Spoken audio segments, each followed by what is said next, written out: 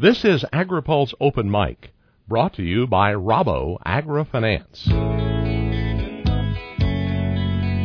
Rabo AgriFinance is a leading provider of financial services for agricultural producers and agribusinesses in the United States, adding value with industry expertise, client-focused solutions, and long-term business relationships. The Rabo AgriFinance nationwide network of relationship managers, insurance and risk management specialists offer a comprehensive suite of services, including loans, crop insurance, and sophisticated risk management products such as interest rate and commodity swaps. Rabo AgriFinance is a division of Rabobank, a premier bank in the global agriculture industry and one of the world's highest-rated privately held banks. For more information, contact Rabo AgriFinance at 888-722-7766 or visit us online at raboag.com. Representative Fudge, thank you very much. Welcome to AgriPulse Open Mic. Thank you. Thank you for having me. Let me ask you about your view of the House Agriculture Committee. You are from an urban district in Ohio, and you sit on that committee. Do you feel like that it is a place that you can have a positive input and impact on this farm bill? Absolutely. You know, people do think it's a little odd that I'm from Cleveland and I sit on the committee, but let me just suggest to you that I am excited about the opportunity to give a different view from what they, under normal circumstances, would get. The committee has historically been very farm-based, and I think that when you look at agriculture, it encompasses so many more things. So I'm just happy to be a part of broadening this perspective and the discussion about what kinds of things we can do with the Farm Bill. The Farm Bill, as the House Agriculture Committee passed it, apparently wasn't what you wanted, as it shows that you voted against that. Could you tell me what it was about the bill that made you vote no? I voted against it, and I spoke against it as well. One of the major issues for me, clearly, was a $16 billion cut to SNAP, as well as the change in the eligibility requirements to qualify for SNAP. And there were some other things as well, certainly as it relates to 1890 institutions and other things. But in particular, my biggest concern was that you cannot, in this economy, cut $16 billion from SNAP. So that was my biggest issue with the bill. You had some allies in that there were some Republicans who felt like there weren't nearly enough cuts to SNAP, to the point that Congressman Holzkamp was kicked off the committee for this coming term. I wonder what that shows of extremes on both sides and both of you not wanting to let a bill like this go through. Well, let me just first say that I don't believe that the congressman was removed from the committee because he voted against the Farm Bill. I think that was a wholly different situation with a different message.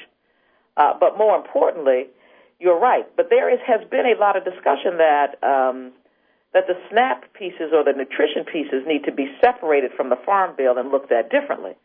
But because it is not that way right now, the only way that we can address this situation is to vote against it. Yes, there are people that think that it wasn't enough cuts, but let me just suggest to you this. The Senate only cut $4.5 billion out of in their bill for SNAP. We turn around and do $16 billion. When you look at the fact that almost 8% of the U.S. population is unemployed, and that the current poverty rate is the second highest has been in 45 years, you can't talk about not feeding hungry children and hungry families.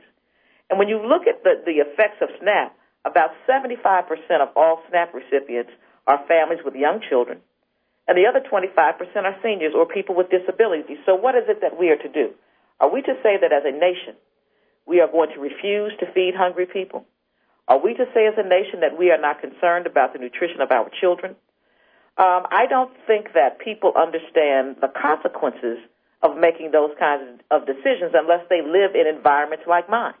The number of people who are qualified for portions of the food and nutrition program now has gone up very sharply in the last 4 years.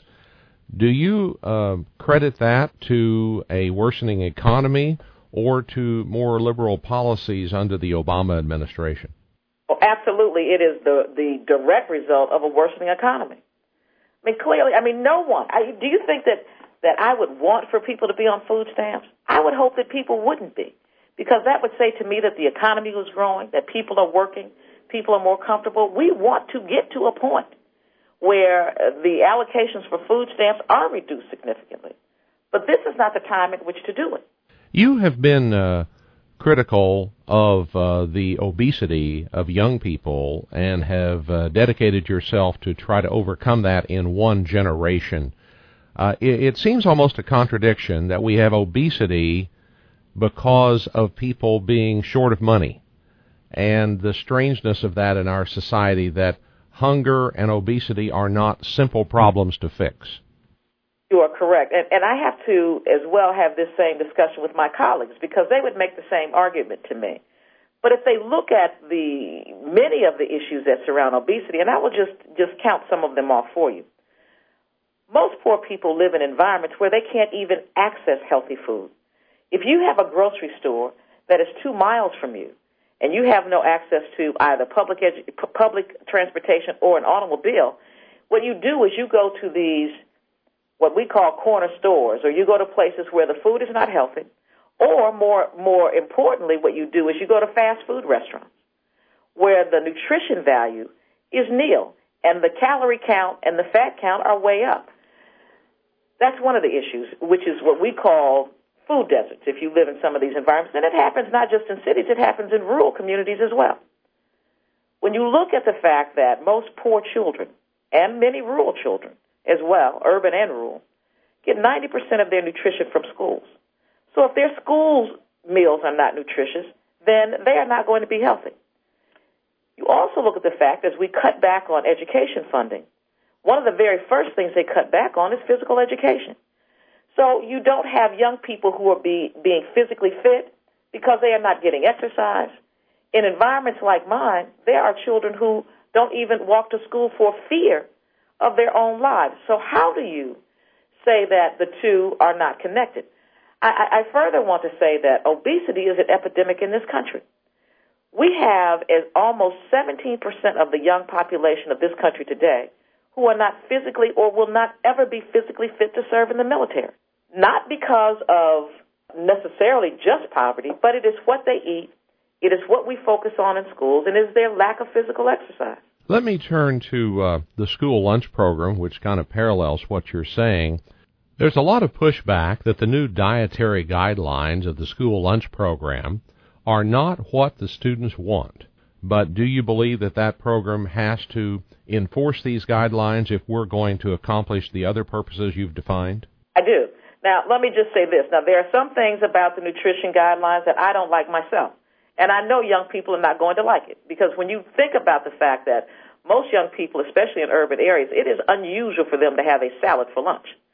But there are some other things that we have to think about and take into consideration, some of the cultural differences that we experience. But I would say that farmers in particular need to be as supportive of these programs as possible, because here, even in an urban area like mine, we participate in Know Your Farm and Know Your Food. We participate in local food banks. We participate in a lot of things that help farmers as well as help children.